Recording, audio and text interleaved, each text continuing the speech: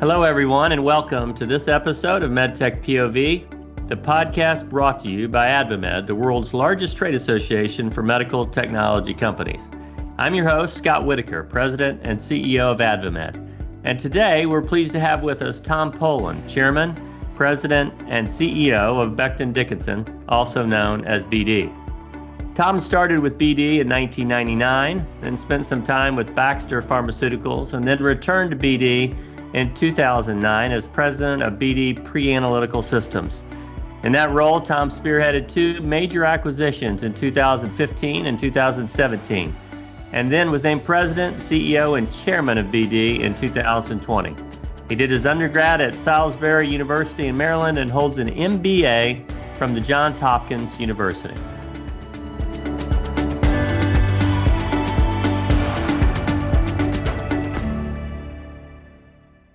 All right, Tom, thanks for joining us today. It's great to have you.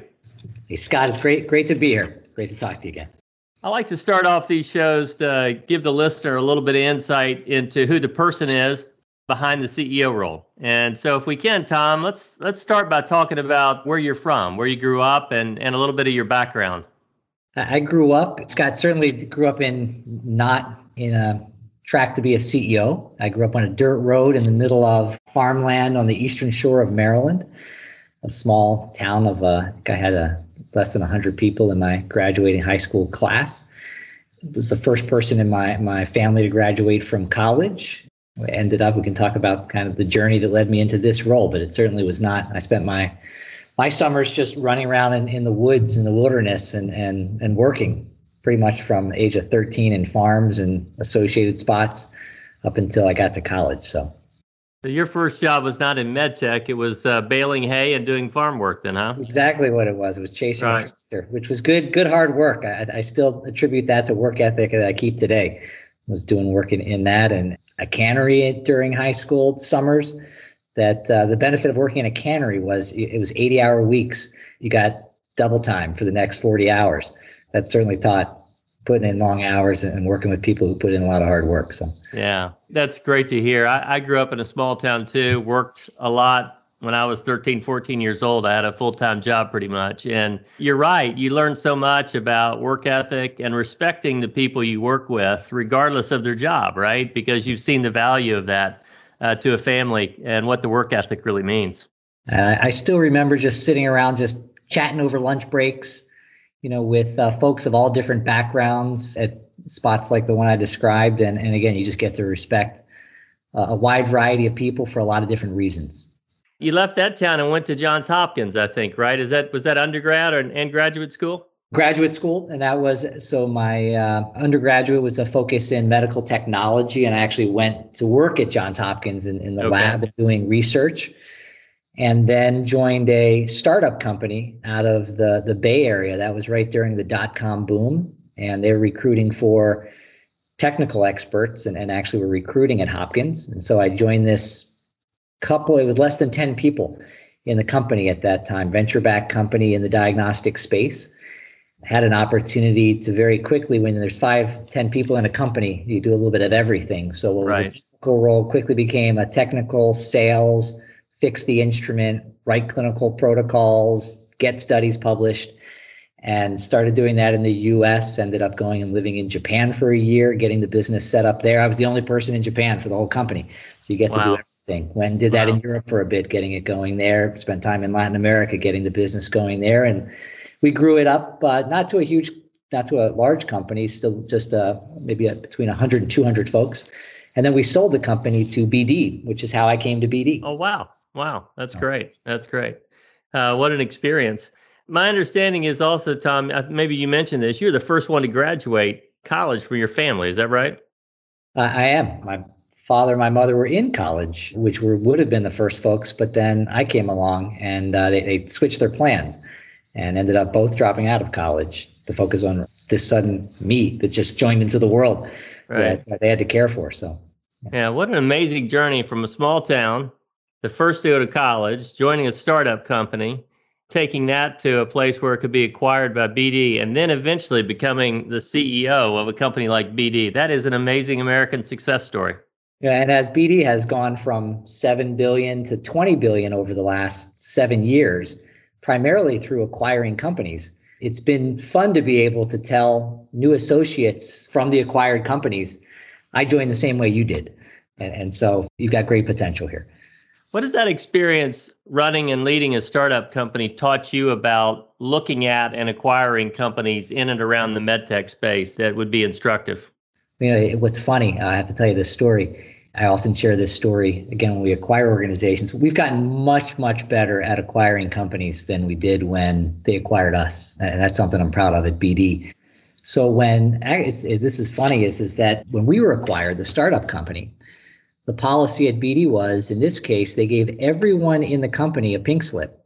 And so I had a pink slip from BD within 24 hours of them acquiring the company. And everyone did. And it was, you have 60 days to find a job in BD. And if you don't, here's your package. And this is what's going to happen. And so I ended up thinking, well, let me see if there's an opportunity in BD. And I ended up networking in BD and finding a role in the diagnostic business. I had a pink slip from the company. Now, we've gotten much better at assessing talent. And it's funny, some of the same folks that were with me at the startup company, one has been one of our most prolific R&D leaders in our bioscience business, and people who have really just made a tremendous impact, not only on the company, but on society, came from this startup company and are still with BD. But they also started their journey with the company the same way. And so they had some grit to find a way, stick with the organization. And again, we've gotten much, much better at onboarding talent and making sure that we retain talent as we've moved forward. Yeah. Who was the CEO at BD when you were acquired? That would have been Ed Ludwig at the time. Okay. And then Vince followed him into the job. Is that correct? Correct. Yes. That's who I've worked with mostly, Vince, but Ed and I remain close friends as well. Yeah. What an incredible time, Tom, to take over a company like BD as CEO. It wasn't a normal transition. It may have been normal inside the company, but in the history of the planet, to take over a company like BD, just as we were all getting hit by a pandemic that none of us had ever experienced before. What a transition that must have been for you. How did you manage your way through that initially? And then we'll talk a little bit more about some of the lessons you learned. Yeah, Scott. So I took over the CEO role essentially right at the start of February last year, right within a month or so of the pandemic hitting. And I still recall very clearly the first early signs just a week or so after, where I'd gotten a call and had seen a video, actually, or a photograph sent by our team in China. And it was a story that our team in China had shared of one of our service engineers pulling one of our molecular instruments down the street and had just walked several miles past barricades into the city of Wuhan to deliver an instrument for testing for what was this new term and a new thing that everyone was learning about called COVID-19. And I remember thinking at that point, I've never seen this before. I've never seen where someone has to walk that, and we had celebrated that leader for fantastic customer service and dedication. Literally he couldn't drive. And so he got out and he walked several miles to make sure our technology got to the laboratory where it was needed and ultimately was being used there in Wuhan for COVID testing. And then within 45 days of starting the role, I was at my house and about 11 o'clock at night, I got a call from the White House and they said, "Can you be here at 8 o'clock tomorrow morning?" Yeah. I wasn't expecting to get that call this early into the tenure of the role. And very quickly, we were focused heads down on ramping up and creating diagnostic tests, molecular tests, ramping up collection swab production. 90% of all ICU patients are treated with our devices in their care. And so obviously as the ICUs began to fill around the world, and we saw this first starting in Europe, we focused our efforts there, and we can talk about that further. And now we're deeply involved in administering billions of doses of vaccines around the world. So it's particularly in the first few months after I took over the role, as the world had really changed, many folks would come up and they'd say, "Wow, Tom, what a tough time to be taking over as CEO. There's a lot of tough choices that have to get made and tough decisions." And My response was always, I can't imagine a better time. Right? We got into this, I and many of my colleagues at BD and colleagues in the industry, we got into healthcare because we have a passion about making a difference. And so certainly to be able to lead one of the leaders in medical technology, 70,000 plus associates, and rally all of our talent and technologies and capabilities to help impact, one of the greatest healthcare challenges, the greatest healthcare challenge of our time, has been a blessing to be able to do that. And we're really proud of the impact that BD's made. Yeah, well, we're not through the pandemic completely, but it does feel like we're getting to a better place. And I imagine, looking back now, how proud you are of those 70,000 employees and what they went through to make sure that this pandemic was managed and controlled, and now people are getting vaccines. That's a incredible set of heroes that work and live inside the BD offices. And we continue, as you said, Scott, it's stabilized in some geographies, but every day I was on the phone with our Asia team this morning. There's still, very serious outbreaks going on in many parts of the world that we're continue to be on the front lines. It is, as I often hear folks from BD say, the BD way. Let me just ask you about that, the history of that phrase, where it came from, and what does that mean to you now that you have taken over as CEO? What is the BD way? Yeah. So the BD way is something that we put in place as I became CEO. That was really as we stepped back and said, what are the values and the cultural priorities that we want to focus on? And there's really three aspects of the BD way. It is exactly the core values that we hold dear as an organization. And so some examples of that would be the fundamental values of we do what's right, we are accountable, we learn and improve every day, and we help each other be great, which is one of my favorites. We help each other be great, which is something that you think about for a minute. And if everyone's doing that in an organization, you get some great outcomes. The second piece of the BD way is how we think, our mindset in the organization. And that's really oriented around a growth mindset, a speak up mindset. When you see an issue, you raise it. The best way to impact our industry is to really know patients and customers, and we view challenges and opportunities as opportunities to grow and improve. And then the third part of the BD way is, so if it's our core values and our mindset, the third way is how we lead. And you don't have to be a leader to follow that. It's how we lead ourselves and how we also lead our teams. And that's really from a servant leadership perspective is what we're focused on there. And so that's how we remove obstacles and empower others, how we deliver results that matter. And we focus on those few things that matter, and how we have the courage to iterate and try new things and embrace change. And so that's really what makes up the BD way, right? How we want our 70,000 associates, the set of core values that we all share in common, the way that we think from a growth mindset, and how we lead from a servant leadership perspective. Mm-hmm. Can we walk back just a minute, Tom, to you mentioned earlier, a couple months into the job, you get a call from the White House and you're asked to show up at a press conference kind of at the last minute. I remember the TV was sort of always on at that time in those days, and I looked up and I saw you on the stage, I think in the Rose Garden or outside the White House. Tell us a little bit about that story, what that was like for you in the middle of this pandemic to get that call and know that you were going to be on stage representing those 70,000 associates. First off, I was really very impressed by the way that our country came together to want to serve as a community against the pandemic. So it was not only members of the government that were there together, from the president and the vice president and Dr. Fauci and others, we were together for many hours that day, but CEOs from across industries, from Walmart to CVS to diagnostic organizations like Quest, to diagnostic manufacturers and medical device manufacturers such as ourselves, and everyone looking at immediately, what can we do to help? We have stores, we have parking lots, they're available. What do we do? How can we be of help? We have manufacturing capabilities and technology capabilities. How can we help, from our perspective? And what stood out to me was there was no focus other than what was the best in the interest of the nation and in the interest of patients and society at the end of the day. And we had really strong, robust discussions, and a series of actions came from that. I would say that at the start of a pandemic, at that point, there was optimism that we were going to be able to work through this. And it's a terrible thing, the pandemic. Right. But I think we did see the way that we ended up working through it at the end of the day. We are working through it as a world, as a globe. is an unprecedented level of public and private partnerships. Yeah. Where governments are paving the way in collaboration with organizations who are bringing their technologies, inventiveness, the talent and capabilities of production and manufacturing that they have to do things like develop vaccines in record time. Right. Or for us, it normally takes us 3 years to develop and launch a new diagnostic test. We did it in 3 months. Mm-hmm. We scaled manufacturing at unprecedented levels because we had the support to do things differently from governments around the world. And so I think that was the first glimpse of that for me, was this is going to be different, a way of working together with governments and private organizations to make a difference here. Yeah.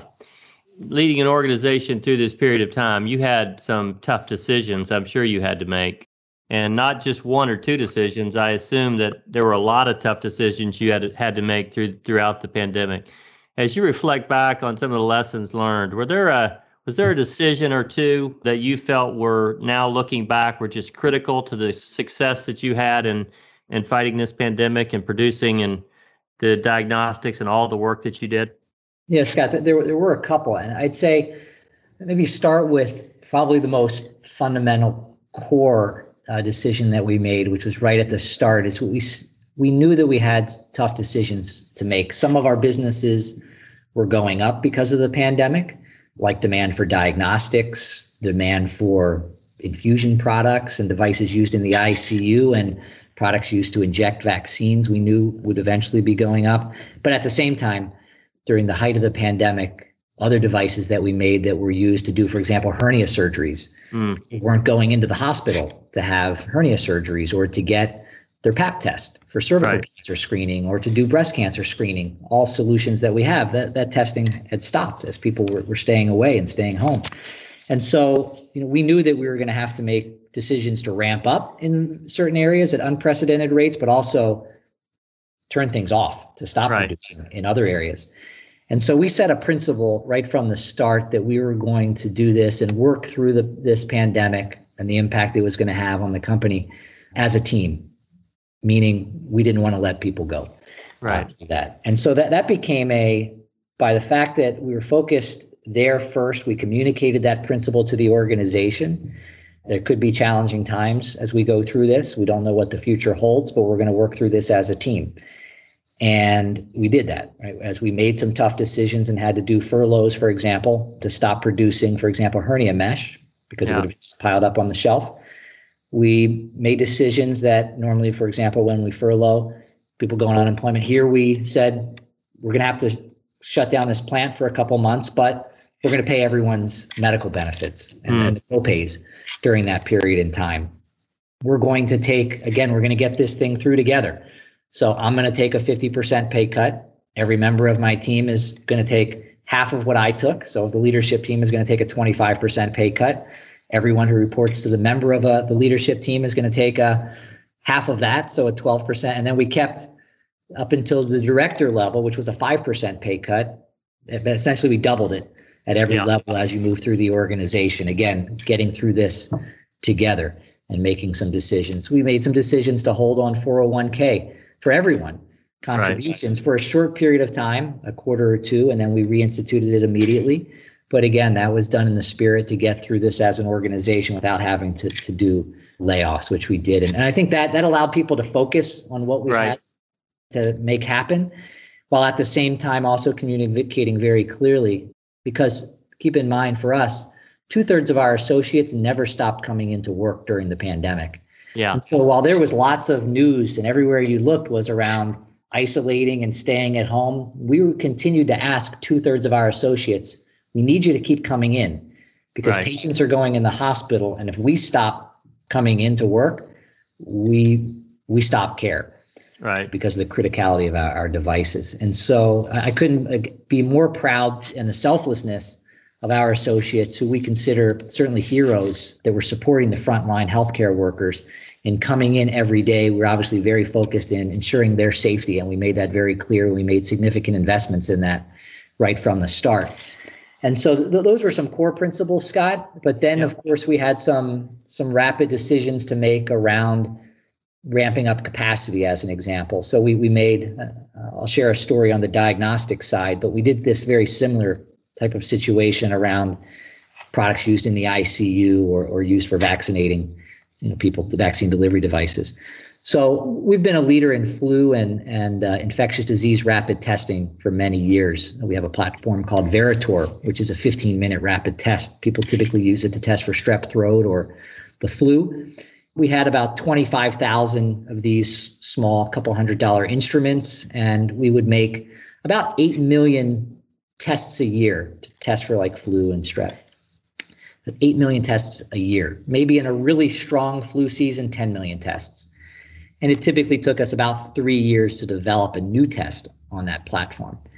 So when COVID pandemic started and we first launched a molecular test, we said, wow, a 15-minute test, because suddenly it was taking 2 weeks or more to get a molecular test. We said, we have a technology that we could get people a result in 15 minutes. And on a platform that costs $200 and a test that costs $20. Right. And that can be a game changer. So we put all of our efforts behind that. And I still remember the first meeting, and the team came in and we said, okay, we need to develop this in rapid time. We said, how long? It normally takes us 3 years. Right. Well, when does the world need it? Yesterday. Yeah. Okay. How about 90 days? Start to launch 90 days. And right. It's a hush in the room. And folks said, okay, what do we have to do to make that happen? A book should be written on this, because at the end of the day, we ended up, the first thing was you got to find antibodies. Right. Because to do this test, you have to antibody that connects to the COVID virus in a high affinity. And then we can detect that event happened, and then we can call the test positive or negative that they have the COVID virus.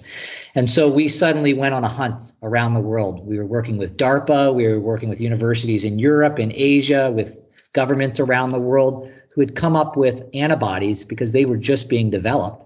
And testing, we set up a screening center in North Carolina, and we were taking the BD jet and flying it up literally around the world to grab vials of antibodies and rush them to our screening center in North Carolina. And the team, I remember we'd get on a call every day at the end of the day. Okay, what do we need to do next? Well, we've found an antibody in Belgium. Okay, how long's FedEx saying they can get it here? 3 days. Okay, we're gonna have the BD plane go get it. It's gonna be here tomorrow. And I still remember the R&D team, those actions of this became a BD initiative. This wasn't a diagnostic business unit initiative. It was every resource and asset that the company had was focused on solving this problem. And that sent a very clear message across the organization and a sense of pride that was the first glimpse. I remember an R&D leader told me afterwards, when we started seeing those actions taken, we started realizing we can do this in this time. And it got a sense of pride and optimism in that.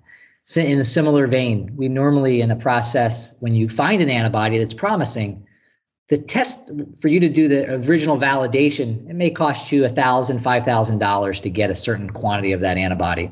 Yeah. And then you got to buy a tank of it to actually start producing. And to make that tank can take an extra month or two.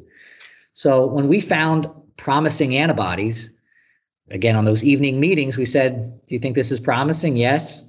Okay, we're going to go ahead and order those test samples. Well, if it works, how long is it going to take? If it works, it's going to take 2 weeks to figure out if it works. Well, and then it's going to be another month. Let's go ahead and order the big quantity now. Right. That's going to cost us $1 million. We would normally never do that because we're going to have to literally throw it away if it doesn't work. And we said, no, we'll take the risk. 2 weeks matters here. We're in the middle of a pandemic. We'll risk $1 million on this. Right. And we threw away several $1 million of antibodies that didn't work. But at the end of the day, because we did that, we ended up being able to get the test out faster than we would have if we hadn't have taken that risk. My lessons on that were the ability to focus on a program and what you can do when there's true focus and you pull the resources of the organization, not just a business unit, but the entire organization. Another example of that was we looked across the company and we took the best people from across the company. Whether or not they had experience in diagnostics was secondary. Obviously, we needed that on the R&D side. But for example, the best program manager happened to be a very senior general manager of our pharmaceutical business in Europe. In that case, he was sitting in France having a glass of wine with his wife on a Friday evening. And I called him and said, look, you're obviously aware of what's going on. We're focused on developing a rapid test.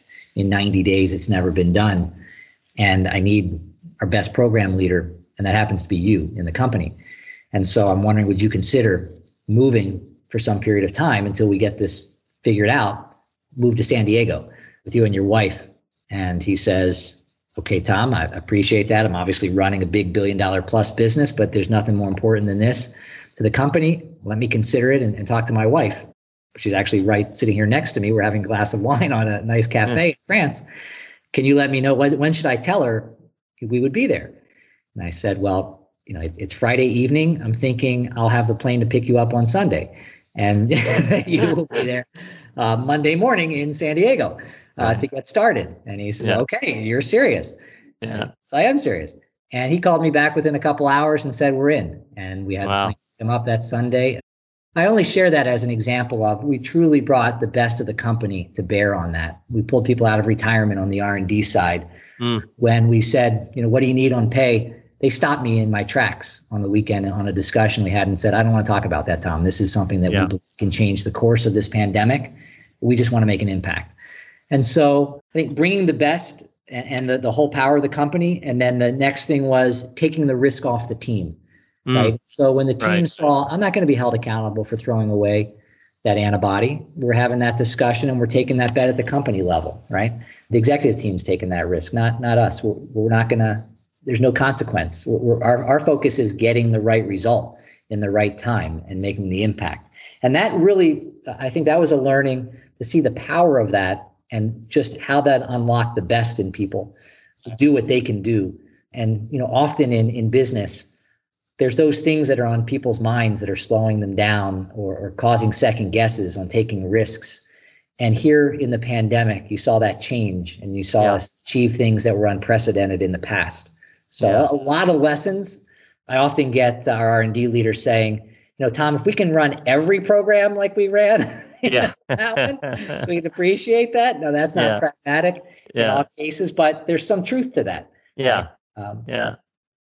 You also had to have government officials willing to do and work with you in a way that was very different than they had in the past, right? Once your team had done all that work, gotten the information, the technology together as they needed it, once you got to that point, you had to get the FDA to buy into it as well, and which you said would normally take 3 years on a test. In this case, it took 3 months.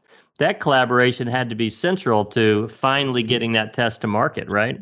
Absolutely. And I have to give huge kudos to how the government and governments around the world, and certainly in the US, the FDA collaborated in new ways. In that example, what would have been a several months or up to a year review process was a matter of days or less. It was very, very quick turnaround time and a very collaborative approach that the FDA took to help bring technologies and making sure that they were safe, making sure that they were effective, but working extremely collaboratively with industry to do that. And that continued beyond just getting new products to market. We saw that as a large-scale global manufacturer. I think we make more medical devices than any other company on the planet. We make nearly 50 billion medical devices a year. You can imagine when there were shutdowns happening around the world, we have tens of thousands of suppliers. And we do have many of our suppliers in certain geographies. May not be primarily medical device suppliers. Maybe they make a battery or they make a component or a raw material that goes into our devices, but maybe 95% of their products are used in the automobile industry or in sporting industry or some other event that government said, no, you have to send your employees home. You're not allowed to operate during the peak of the pandemic. And we partnered with the State Department and with embassies around the world to be able to say, they actually produce a component that's used in a life-saving medical device that's essential to treating patients in the pandemic. And again, I think that's positive for humanity when in literally every one of those cases, governments around the world supported keeping those suppliers open and gave them exceptions to make sure that they continued to produce those materials that were used in life-saving devices. And to have that coordinated across the number of instances that happened and for them to all work out in the positive, for us to be able to keep all of, we didn't We never went down in any of our manufacturing sites because of shortages. Because of that, we're able to keep our supply chains open. That says a lot. But that wasn't done just by us, of course. That was done through great work of our suppliers and great work of governments in helping support that. It's an amazing success story of how the private sector rallied to a cause that was greater than all of us, right? And it also further clarified the importance of a comprehensive supply chain management system in the medical technology space, because without that, we never would have been able to accomplish what we accomplished during this period of time. And having government leaders understand that and collaborate with us to get to solutions was just a tremendous lesson for us, I think, going forward, for sure.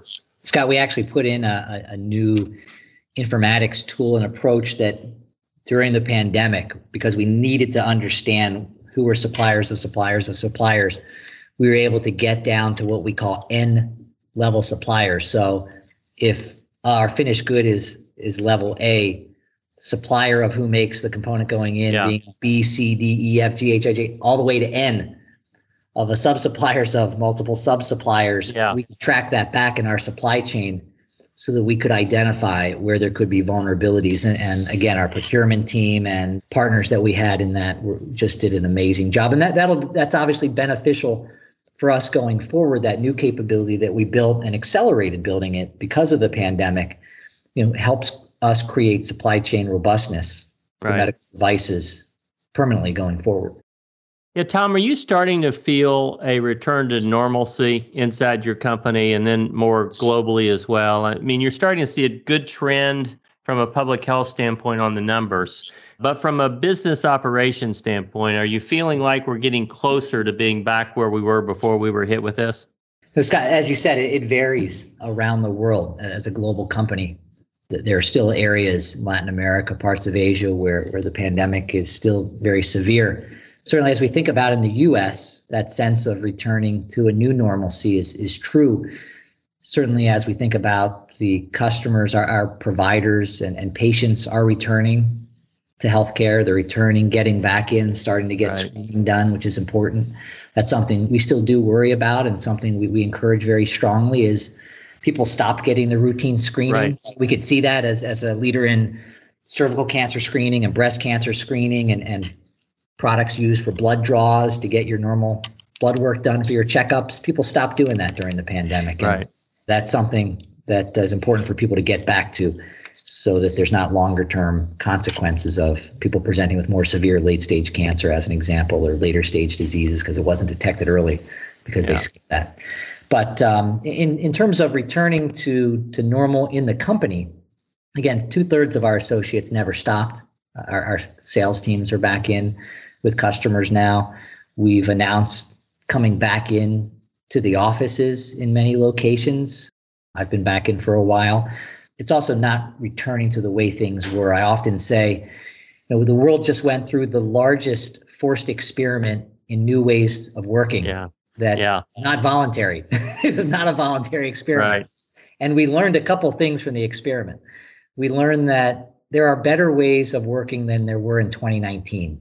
That we don't need to be sitting in meeting rooms together all the time, that there's more effective ways that we can use technology. But we also learned in that experiment that we don't want to stay in 2020, that there are benefits of being in person, solving complex problems, building your durable culture, apprenticeship and mentorship, I think are better done in person. And so as we're coming back into the office, we're doing it in a hybrid environment. We're spending a lot of time focused on making sure people don't just come back in, If people come back in and they're in a meeting room and they're staring at their cell phone, we've failed. Where there's not complex problem solving to be had, more updates, check-ins, do that when you're working from home on Teams. We want to be in the office, problem solving in groups, working through complex issues, engaging with one another, mentoring, coaching. And so we're focused on helping make sure that we do that. We also recognize the experiment is not done. So we're clear as we've put out some policies, for example, that we're going to start coming back for a certain number of days this summer, that we don't know all the answers and we're going to stay nimble and we're going to stay agile. One of our BD Way attributes is approach things with a growth mindset. And so we're going to keep an open mindset So continue to learn from this experiment on how we can work most effectively to continue to advance our strategy and our purpose. Yeah. Yeah. So shifting away from COVID-19 for a minute and just looking more broadly about the future of MedTech and BD both, but what are the promising trends you think broadly for MedTech in the future, and what does the future look like for BD, Tom? Yeah, it's an extremely exciting time for MedTech. I often say this is the most dynamic time in the most consequential industry, period. There's lots of cool industries, electronic industries, electric cars. I mean, there's a lot of amazing technology out there today. But at the end of the day, and I think that became very clear with the pandemic, there's no industry that matters more to anyone on the planet when they or a loved one are sick than the healthcare industry and what we do and what our customers do. And so why I say it's the most consequential industry. And it's the most dynamic time. We certainly saw that live with the pandemic, but it's also the most dynamic time because there's unprecedented new technologies, robotics, artificial intelligence, informatics, material science that are converging today to really create a leap forward in how technology can improve and save lives. And so for us at BD, we're really focused on three major innovation areas that support long-term durable trends in healthcare and large unmet needs. And so the first is we're focused on applying robotics, artificial intelligence, and informatics to improve fundamental healthcare processes, right? So we're bringing large-scale robotics and automation to fully automate a microbiology laboratory, as an example, right? We're bringing new technology and artificial intelligence to make medication delivery safer and more effective. We're doing the same thing in other areas. The second major area of focus for us from an innovation perspective is enabling the care shift to where patients want to be treated. And that really gets to moving care from the hospital into non-acute settings and enabling that, whether or not that's in a medical home or in the home itself, into a retail center, into a long-term care facility, into an ambulatory surgery center.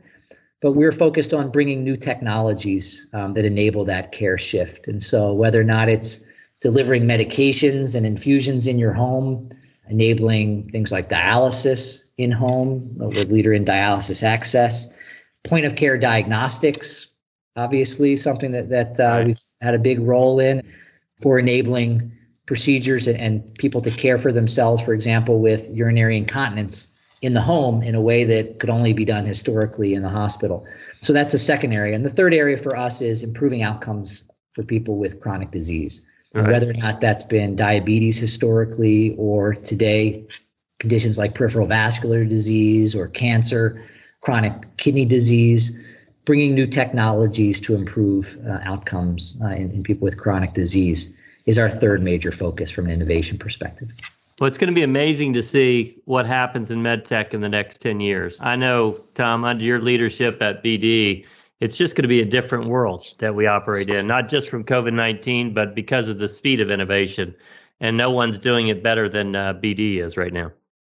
I appreciate that. It's, as you mentioned, Vince before, my predecessor, we went through a tremendous transformation under Vince's leadership, where we were kind of known as a syringe and a catheter company.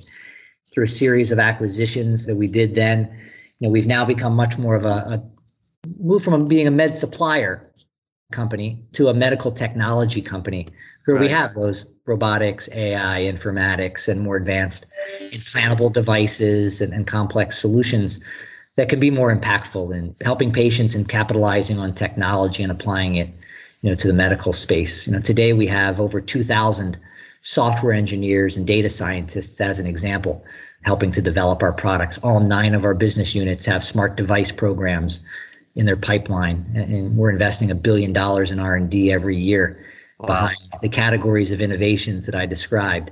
So it's an exciting time to certainly be in the company. It's an exciting time to be in med tech. I'm always just amazed and impressed by what not just we're doing, but I'm amazed and impressed by what our peers are doing in the industry. There's just some great work happening by so many companies in the medical technology industry that are making an impact, more so than I think the medical technology industry's ever made before. Yeah. Tom, I was going to close with a question, and you addressed this, was about Vince, right? I mean, you took over BD from Vince, who was not only a great CEO, but a great person as well. We had the good fortune of having him on the AdvaMed board for a number of years. And reflect on lessons you've learned from his leadership and things that you'll carry over to your time as CEO of BD. Yeah, we've been fortunate to be friends and colleagues, and we remain close friends today. I couldn't have asked for a better mentor in that perspective. And again, someone that sometimes CEO transitions can be rocky or challenging. And I hear those stories, and Vince and I, again, we remain friends and get together pretty routinely as people who built a strong relationship over the time we worked together. And I think for Vince, he's someone, as you mentioned, that as a leader, what I observed and learned from him were certainly his caring for people was effusive. Again, kind of in the principles in which we started and set forth in the COVID pandemic. When people know that's a core principle that you hold, caring for the team, people will rise to the occasion for many, many things.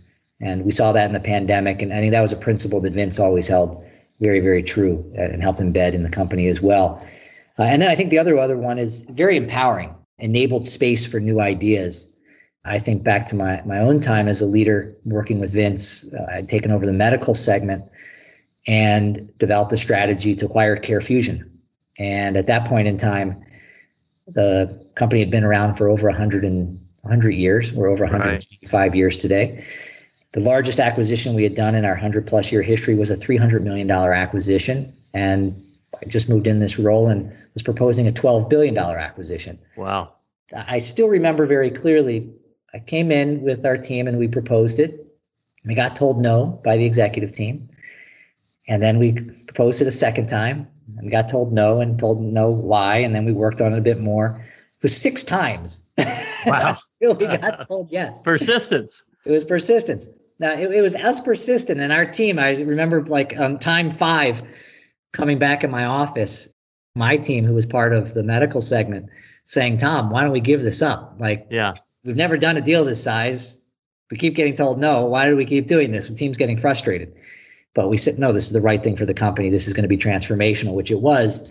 But Vince created the space and the opportunity to do that. And while there were other members on the team who weren't supportive of it, Vince always kept that aperture open. And he wanted the challenges to be worked through to get alignment so that we got to the best answer.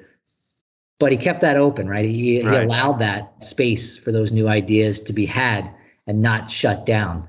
I think that's a great component of leadership that I saw in action there and experienced firsthand.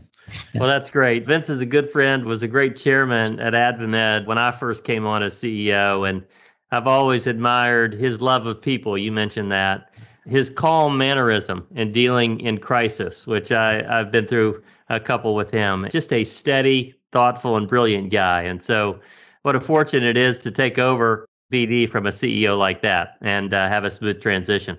So, absolutely. Tom, let me close on a personal level just by saying thank you to you and the 70,000 associates of BD. My daughter's type 1 diabetic. She's been type 1 for 10, 11 years now. The number of BD needles and syringes that have come through our house in the past 10 years to keep her healthy and alive is amazing. The innovation of those needles to downsize in such a way that when we were giving her shots, it was much less painful than it could have otherwise been in managing the disease. And it's touched our lives for 10 years. And then we were all diagnosed with COVID, unfortunately, with the BD test. And so BD has hit our lives in a unique way. And on a personal level, we've seen the innovation in action and the value it provides to a healthier life. And so as the Whitaker family, we thank you for all the work that BD has done and the 70,000 associates. It's made a difference in our lives. We're grateful for that. Thank you for sharing that. I know our team is going to look forward to hearing you share that. That's what inspires each and every person every day is exactly that. So thank you for sharing that. And thanks for taking your time to join us today. It's been a great discussion. Okay. Thank you, Scott.